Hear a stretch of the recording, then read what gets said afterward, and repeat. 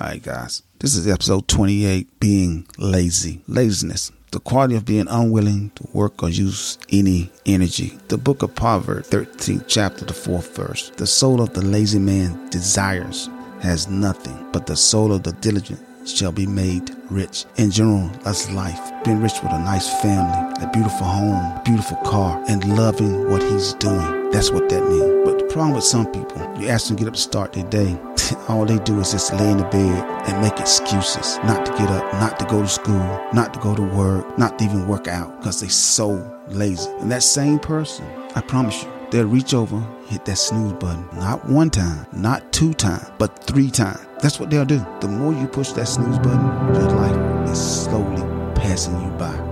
It's gone. Your life is just slipping away because you prefer to sleep in the bed and sleep. While you're still in your nice, warm bed, making every excuse not to work out, not to go to school, not to even go to your damn job because you're so lazy. You want to stay home and play video games all day because you're lazy. You're not exerting any type of energy to help out the other spouse, but not you thinking, you start just pushing yourself into poverty. Trust me, you are pushing yourself and your family into poverty.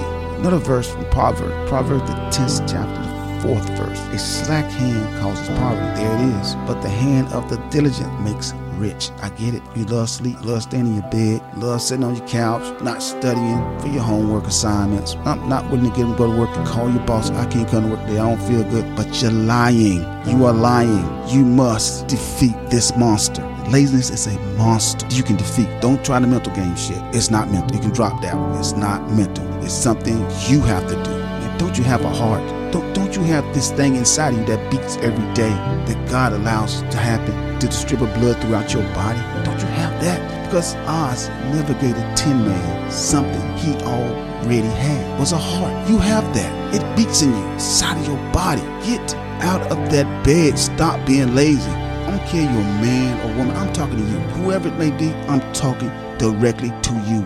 Get up. Use some energy just to do something. But please stop using these excuses that you can't do it. I can't get up. I can't do this. I can't do this. I just want to sit on my couch. Stop that shit right there. Get your lazy ass up. Get in gear and make the day winnable. I tell you guys this all the time. I have 5 things that I do every morning. Guys, establish some type of routine. Maybe yours is 7 a.m. Let's say 7 a.m. is your time. Get up at 7 a.m. If you pray, pray. If you meditate, meditate. Read something from a book of your choice. Set a goal or set goals. Work out. This helps the body to get going in the mornings. Some type of physical activity and get some nutrition to your body. Eat you something, This give you that energy to move on throughout that day. So I just want you to stop being lazy. Just listen to this and think about what I'm saying. I can't emphasize this enough. You laying in that bed, hitting that snooze button, is just putting your family deeper and deeper in poverty. You're not being successful because you don't want to be successful. And just remember this,